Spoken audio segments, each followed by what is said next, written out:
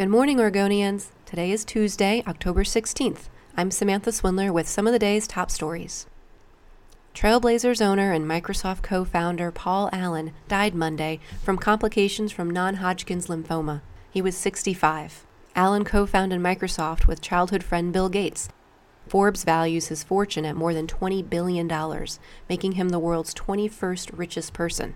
Allen purchased the Trailblazers in 1988 and went on to buy the Seattle Seahawks and become a part owner in the Seattle Sounders.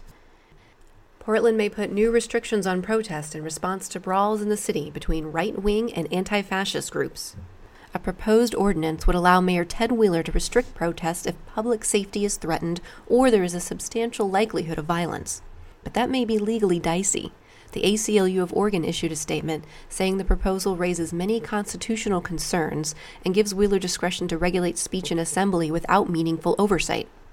During the same press conference, it first became publicly known that members of the right-wing group Patriot Prayer had stationed themselves on a downtown rooftop with a cache of guns before a summer protest.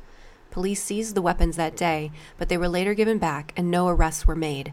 Police said protesters had not broken any laws and all had licenses to carry concealed weapons.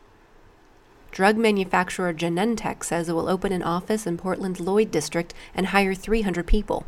The California company already employs 400 at a Hillsborough distribution facility that opened in 2010.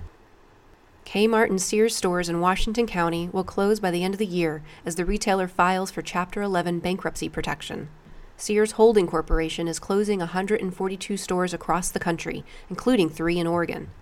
Affected stores are the Kmart on Murray Boulevard in Beaverton and the Sears stores at Washington Square Mall in Tigard and Willamette Town Center in Salem.